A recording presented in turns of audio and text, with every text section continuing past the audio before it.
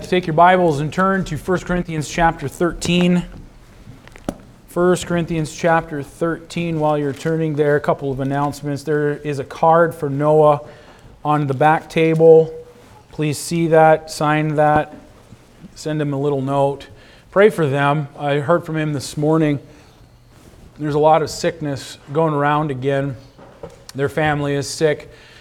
He said half of the church plant has been gone or out for the last 2 weeks with just crazy bugs, and we were just kind of discussing some of that when we took our trip over there back in April. We were really praying that the Lord would keep us from getting sick, and He did. But it's something they struggle with. It's something in a third world type country.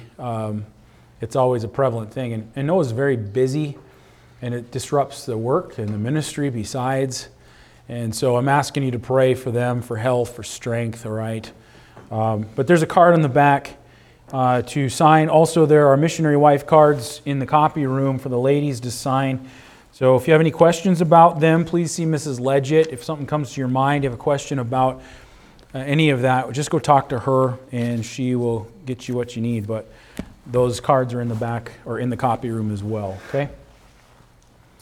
All right, 1 Corinthians chapter 13.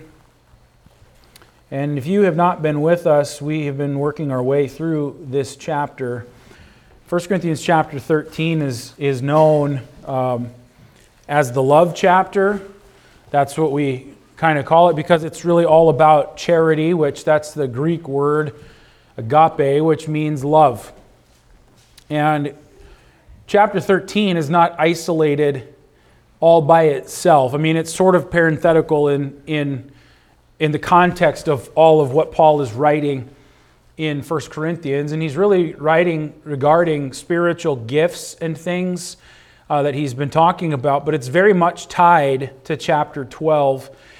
In chapter 12 of 1 Corinthians, Paul is describing what a New Testament church is and how it's likened, it's a body, but it's likened unto a physical body, meaning that it's made up of many members that are all different, but they're all placed there by God for a particular purpose. He says that in verse 18 of chapter 12, but now hath God set the members, every one of them, in the body as it hath pleased Him.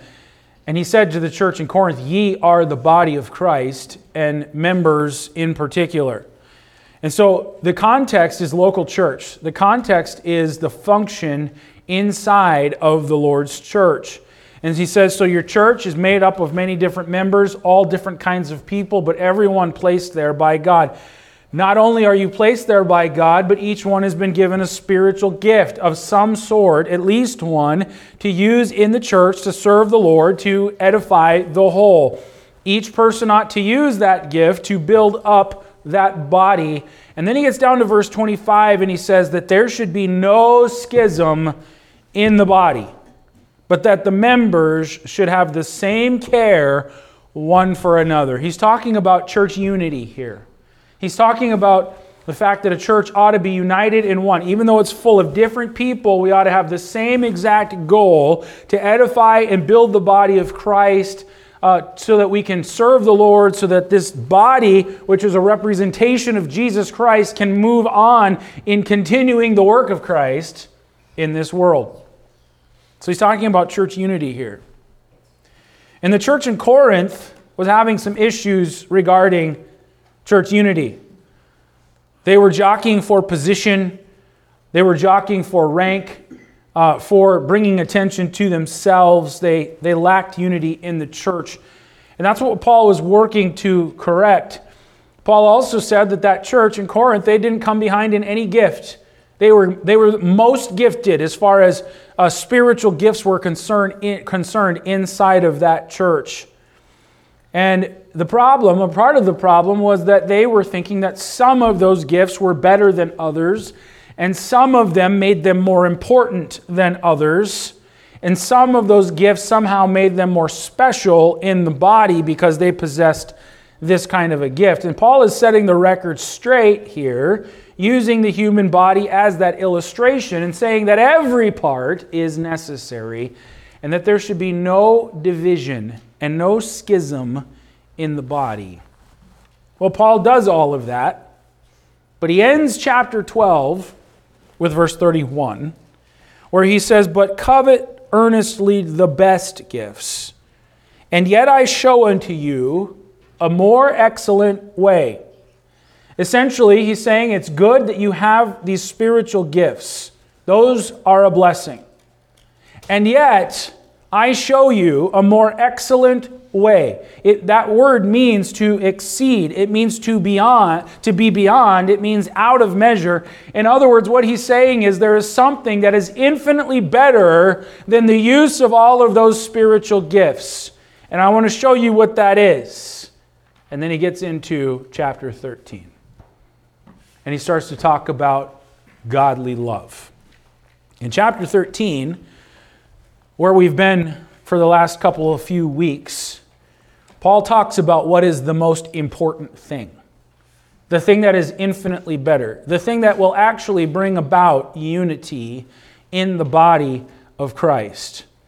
And he talks about, first of all, the preeminence of love. We read that in verses 1 through 3. "Though I speak with the tongues of men and of angels, and have not charity, I am become a sounding brass or tinkling cymbal. And though I have the gift of prophecy, and understand all mysteries, and all knowledge, and though I have all faith, so that I could remove mountains, and have not charity, I am nothing. And though I bestow all my goods to feed the poor, and though I give my body to be burned, and have not charity, it profiteth me nothing." He talks about the preeminence of love here. You can sacrifice, you can give, you can do all of these things, but if you don't have godly love, it doesn't profit you anything. And Paul talks here about the thing that is the most important and what ought to be preeminent, and that is godly love. And the whole premise of just these verses here is to show us that it's the most important thing. Let me say to you, when God's love is working in us, when God's love is displayed one to another in the body, it's the greatest testimony that we could actually have in this world. Because Jesus said, "By this shall all men know that ye are my disciples, as if ye have love one toward another."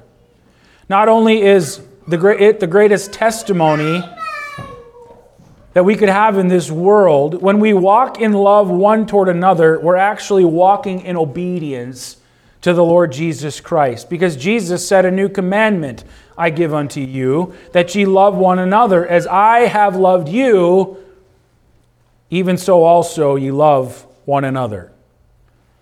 Not only are we the greatest testimony to the lost in the world through Christ's love, not only are we walking in obedience toward the Lord Himself, but when we walk in love one toward another, we are actually proving that we are saved by the grace of God.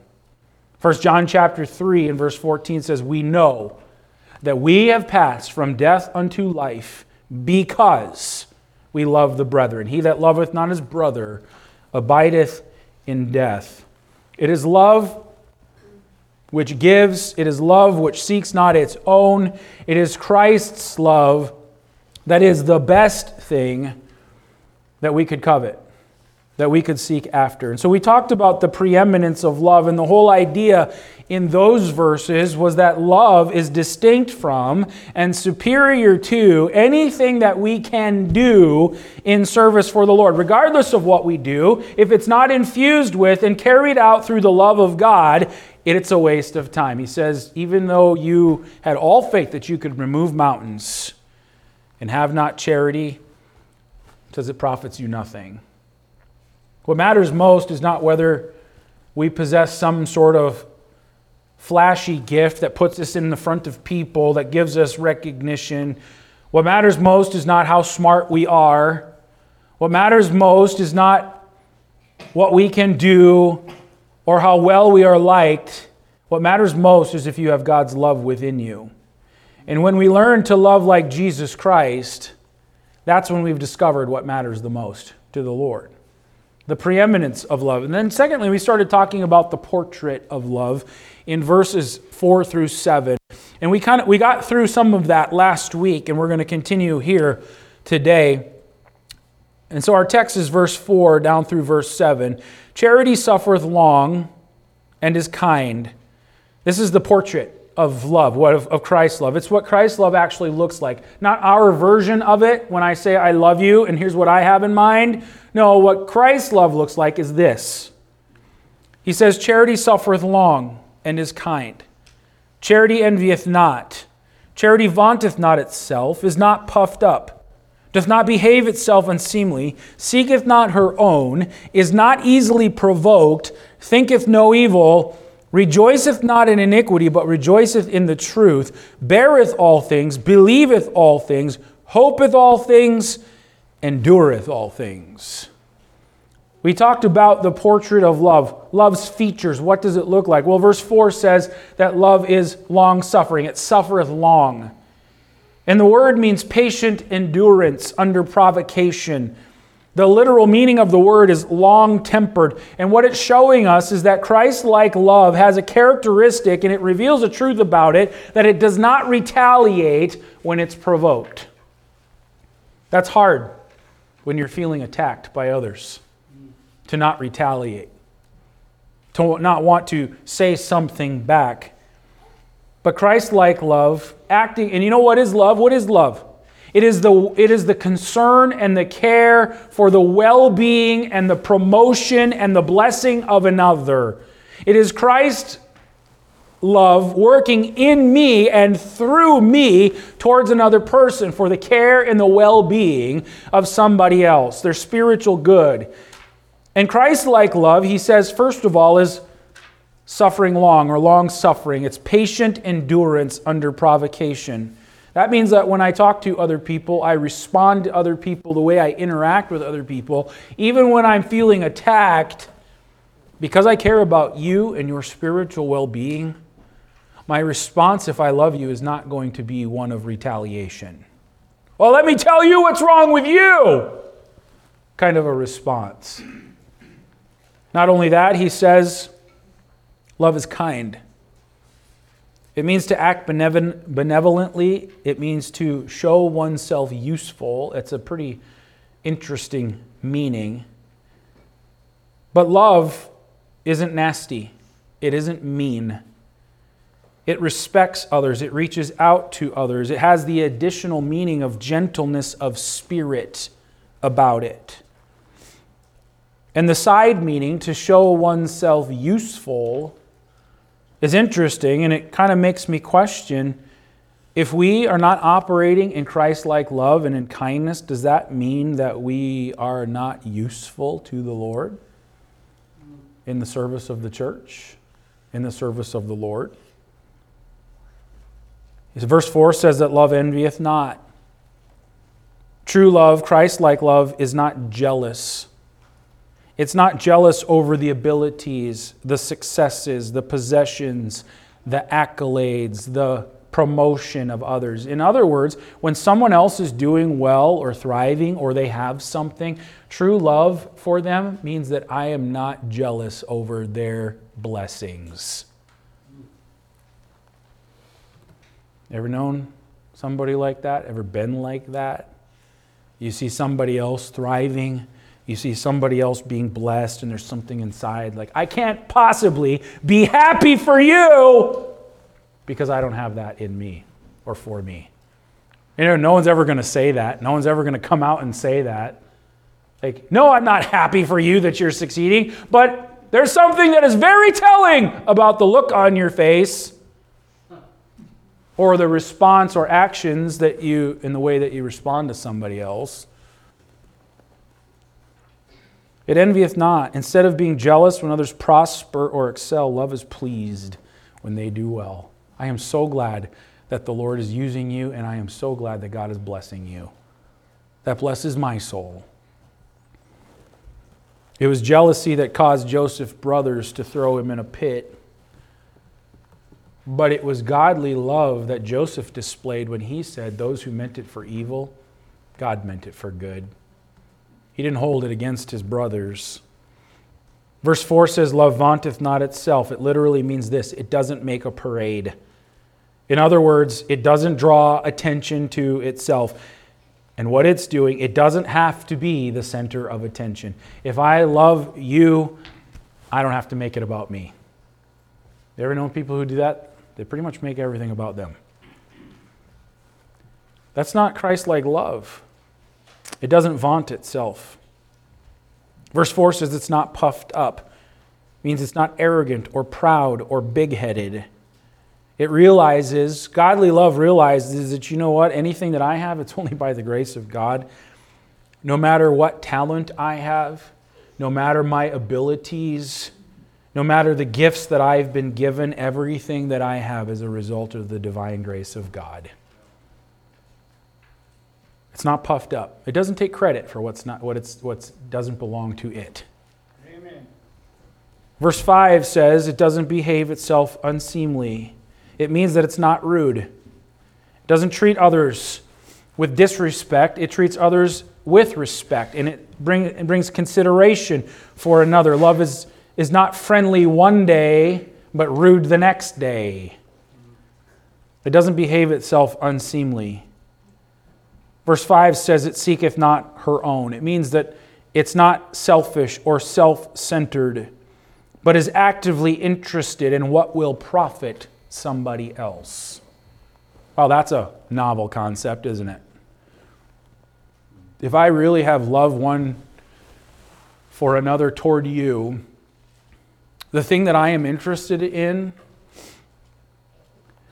the thing that I'm interested the most is what is going to profit you spiritually, physically in your life. How can I bless your life? How can my life help make your life better? It doesn't seek its own. It doesn't look to itself first, but it considers another ahead of itself. And of course, Jesus Christ is the prime example of all of these, because this is God's love. And Jesus Christ himself is God, and the Bible describes God in one sentence: God is love. Amen. All right, I'll give myself an amen. That's good stuff. Yeah, we need that. We need to hear that. We need to hear that. How we react and interact and respond to one another, it needs to be being conformed more and more into the image of Jesus Christ. Christ-like love. It's not easily provoked in verse 5. And the word means to sharpen alongside. That's what the word means. But here's how that plays out. It talks about a holding back of the temper. So in other words, godly love doesn't lose its temper. It doesn't have sudden eruptions of anger. Godly love overrules and overpowers the negative emotions.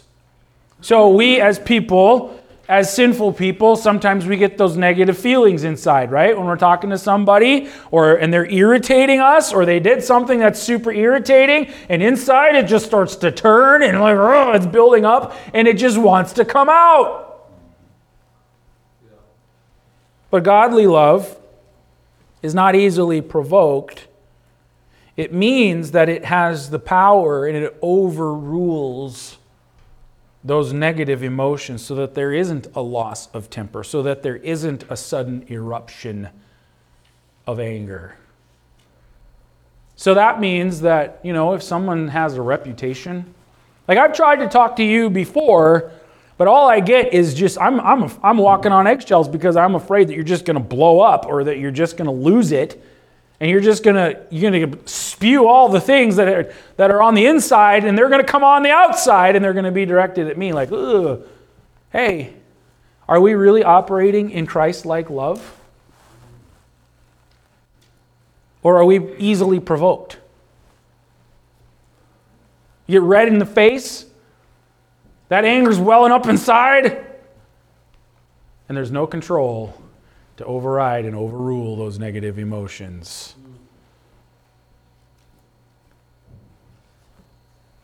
Godly love works to not make a situation worse by reactive words or actions out of anger, And the reason behind that is because they're more concerned about the good of the relationship and the good and benefit of the other person than they are themselves. Does that connect? Does that connect? That's the reason. Because I love you, I'm more concerned about my relationship with you and the benefit of this than the way I feel in this current moment. Verse 5 says, thinketh no evil. It means takes no worthless inventory. Genuine love does not attribute evil motives to people. We're not assigning motives. Oh, I know why they did that. Without ever talking to them, without ever understanding where they're really coming from. Oh, I know why they did that. Godly love doesn't attribute evil motives to people. The actions of others are not seen in their most negative light immediately. In other words, it works at giving the benefit of the doubt. Genuine love also does not dwell on what others may have done or something in the past. In other words, it's talking about something like this. It does not remember injury. It doesn't believe everything that it hears about another, and it's not always looking for fault in other people. That's kind of how people operate sometimes. All they can see is the negative. All they can see is the things that they think are problems, the things that they perceive are issues. And those are the things that we want to talk about. But godly love doesn't recall the past mistakes of a spouse and use it against them. Godly love doesn't always remember the injury of somebody else. You did that. I'll never forgive you for that. It doesn't always believe everything that it hears about others either. Just because you hear it doesn't mean it's true. How about we go talk to people? How about we go find out if it's actually true? I want to hear this from you. This is what I heard. Is this true, brother? Can you explain that? Can you tell me about this? It's not always looking for fault.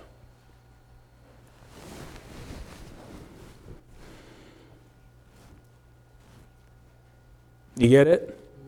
That's how I look. That's how some of you look. I'm kidding. I'm just sitting there with a critical eye, waiting for somebody to mess up, waiting for something that I can pick out. That's not genuine love. That's not Christ-like love. And that one's very convicting, actually. I'll tell you something. You know what? Being in the pastorate, it makes you jaded. That's something I have to guard against. It's something I have to ask the Lord to help me with. You know what? Because you deal with people. You deal with sinful people all the time. And I am one too. And you can become very jaded. And it's like, oh, figures. Yep, I knew that was coming. Is that really operating in Christ-like love? That one's very convicting to me. Something I need to be reminded of often. And I think, what I think is, and what I believe is this: is if Christ-like love was actually being practiced in homes and in churches and in families and in relationships, a lot of the problems and a lot of the drama that we always seem to conjure up would absolutely go away, and there would be unity in the body. Someone said it's natural to love them that love us, but it's supernatural to love those that hate us. That's true. It's easy to say, oh, I love you to somebody who loves you back or shows it, but to actually show Christ-like love to people who don't like you, people who hate you, to treat them the same, that's something that we can't conjure up of ourselves in our flesh. That's Christ-like. God's love working in me and then through me. And that brings us to verse 6. And we'll consider verses 6 and 7 for the rest of our time. It's still describing what godly love looks like. In verse 6 it says, "It rejoiceth not in iniquity." In other words, it's saying that love doesn't rejoice in sin. It's not, and here's how it looks. Because, we would not say like, oh yeah, we rejoice in sin. That's not really the idea behind it. The idea behind it is sort of like, it's a secret thing where we sort of feel kind of glad, or we secretly feel, when somebody else falls or somebody else messes up, we kind of have this feeling inside that it's like, yep, knew that was going to happen, And like, oh, I'm a prophet, I called that one, and yep, they kind of get what they deserve, and so on. That's kind of what that means. That Christ-like love doesn't rejoice in iniquity. It's not secretly glad when somebody else falls or somebody else messes up, even when you knew it was coming. Does that make sense? It's terrible pride that finds pleasure when somebody else messes up. Or it's terrible pride that causes us to somehow feel better inside, or feel better about ourselves, or feel better about the way we look because somebody else messed up somewhere. That's usually, the pride inside is also usually the reason why people want to talk about it when somebody else messed up. And we want to gossip about it. We want to talk about it. Why is that? Because we feel better about ourselves inside somehow. But true love doesn't do that. Christ-like love doesn't rejoice when another believer falls or another believer has a problem or fails. But Christ-like love hurts inside with the injured member. And Paul said back in chapter 12 regarding the body that if one member rejoices, all of the members rejoice with it. And if another member suffers, all of the members suffer with it. Why? Because we have the same care one for another. It hurts when I see people leave the church. Not for me personally, but I hurt for them, for their families.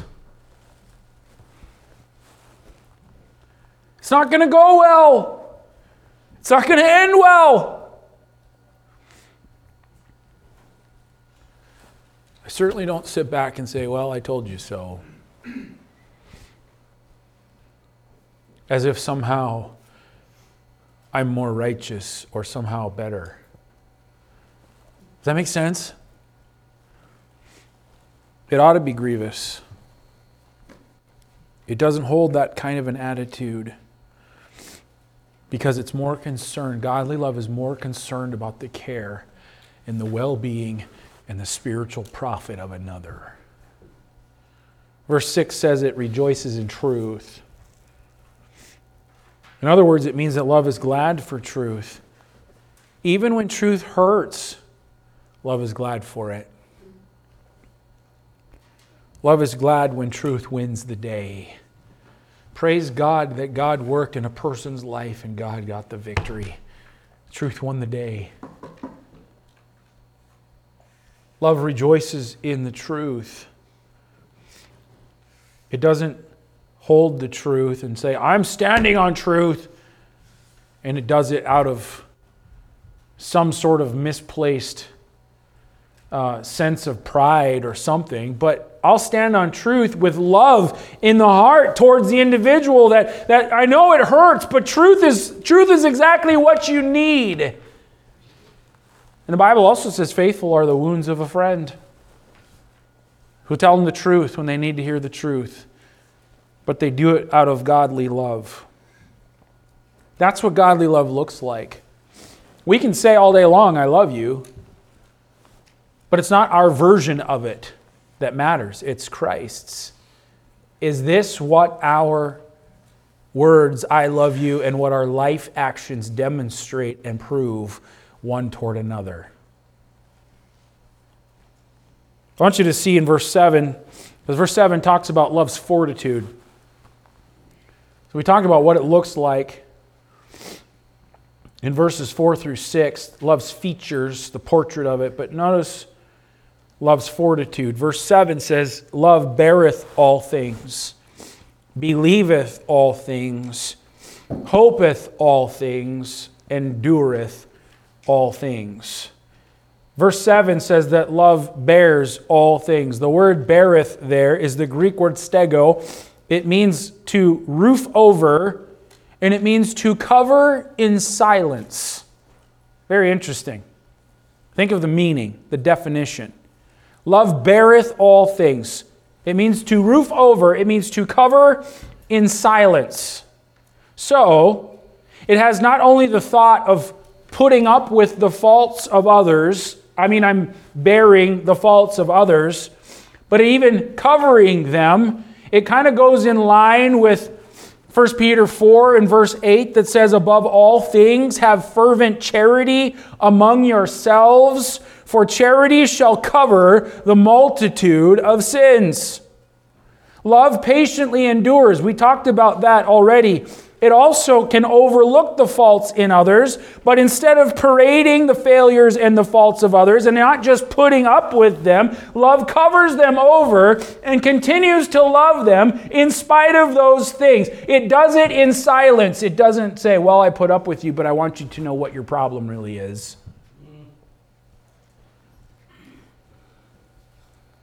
Make sense?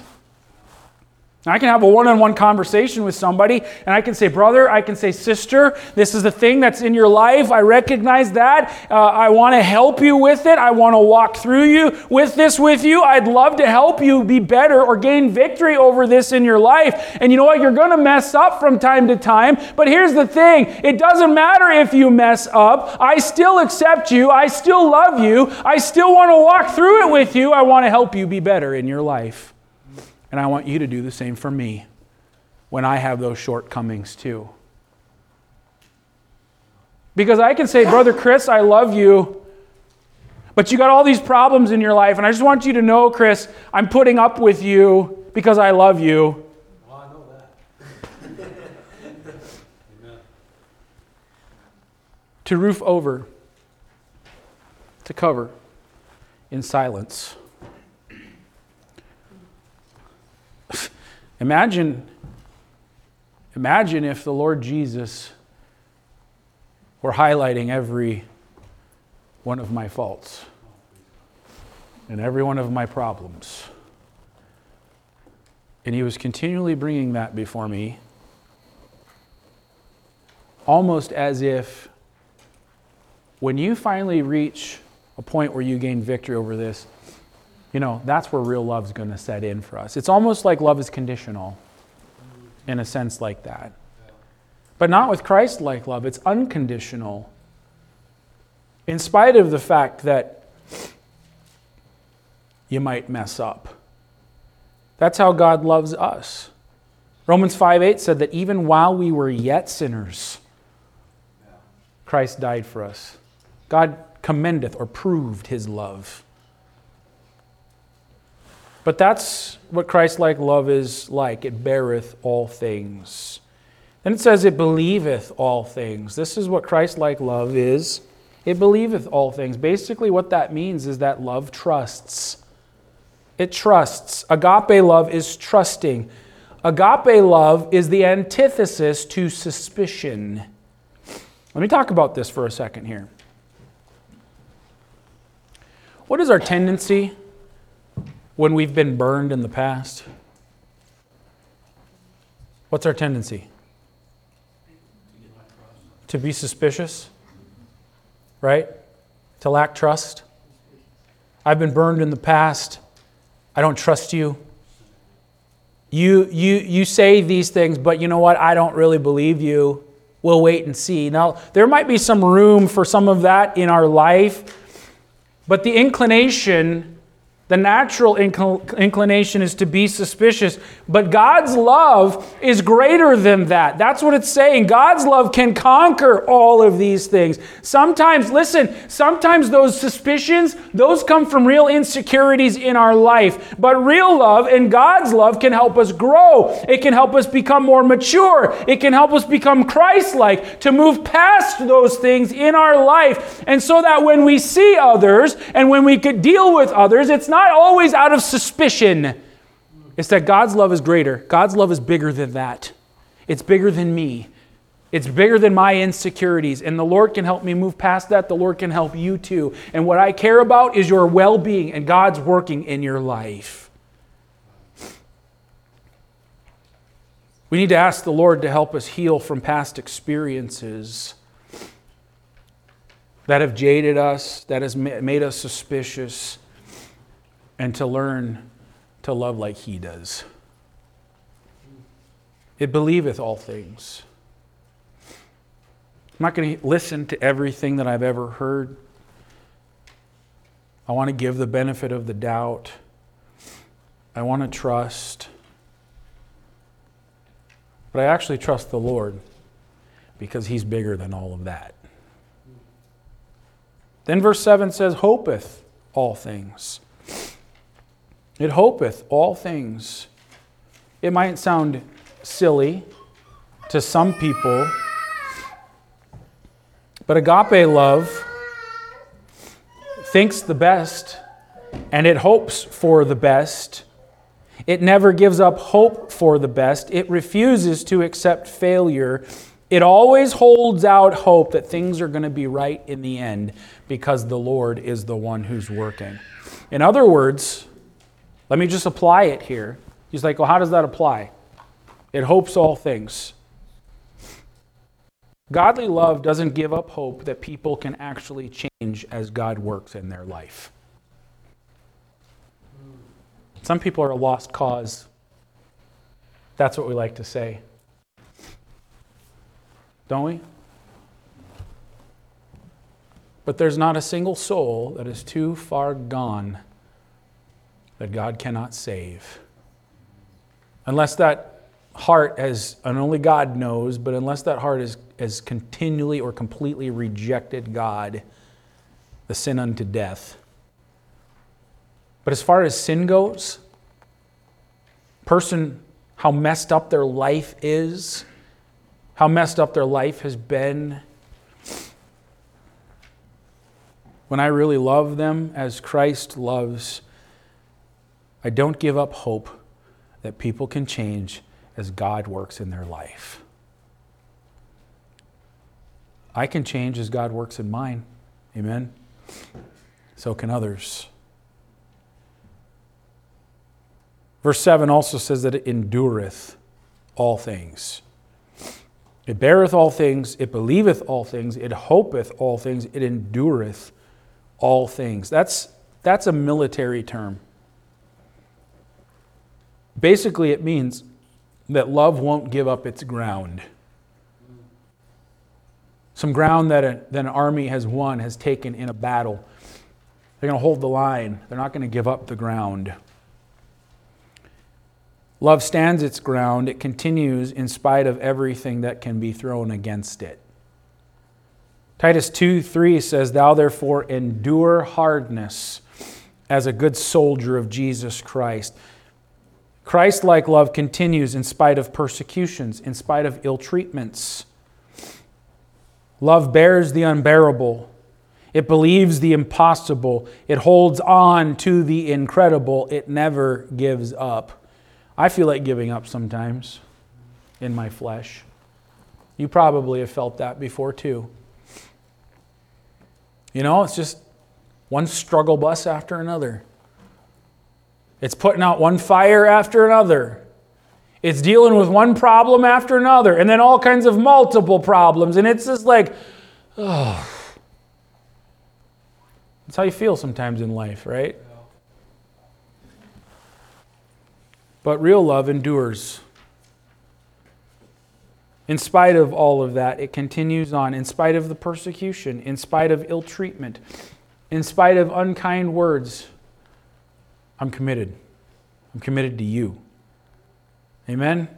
That's what real Christ-like love is. You might be treated unfairly by a person in your life. It might be somebody really close to you, and they treat you unfairly, but godly love says, I still love you. I won't treat you the same in return, but I'll endure it because I love you, and I want what's good for you in your life. That's the portrait of Christ-like love. That's what's commanded of us, to love one another as I have loved you. Amen? Well, Paul says, I show you a more excellent way. It's beyond all of these others. It is great. But what makes it so great? Why is it exceeding and beyond? Well, because love is the defining characteristic of who God is. And like I said before, the Bible describes God in one sentence. God is love. That's what He looks like toward me. 1 John 4:7, Beloved, let us love one another, for love is of God, and everyone that loveth is born of God and knoweth God. He that loveth not knoweth not God, for God is love. Beloved, if God so loved us, we ought also to love one another. And if this were practiced in our life, if this were practiced, and we ask the Lord, help me to love like you, may your love work in me and then work out towards others, there wouldn't be schisms in the body. There wouldn't be rifts. There would be unity. And the body would be edified and it would grow. And we are never more God-like or Christ-like than when God's love is working through us towards other people. And may the Lord help us to walk in the Spirit so that He may produce His love in us. Amen? Take a minute. Examine yourself. I must examine myself. And we need to take a look at our own life. Is this the way that we operate towards others? What areas of my life are deficient in this? And where can I ask the Lord to help me to be more like Him? Amen? Let's pray. Heavenly Father, I pray that you would challenge us with truth. Thank you for it. And we sometimes know that it does sting a little, it does hurt, because the Word of God is a mirror that shows us what manner of men we are. Might squirm around a little bit. We might want to pitchfork that across the room or behind us to somebody else. But Lord, I pray that we would look inwardly, that we would look at our own actions, we would look at our own heart first, and have the heart that says, Lord, I see where I am sorely deficient, or where I have not operated in Christ-like love before. Here's what my tendency is. Lord, I'm sorry for that. I need you to help me. Lord, I need you to change me. I yield to you. I want to be like Christ. And Lord, I pray that that would be the humble heart response. And there's nothing wrong with that. There's everything good about that. Having a humble and a surrendered heart before the Lord that says, Lord, I know it. You're right. I agree with you. Lord, would you change me? And Lord, I pray that you would grow us more into the image of Christ, that it would be evident in the way that we respond and react and interact with God's people. Let us love one another, even as Christ has loved us. In Jesus' name we pray, amen.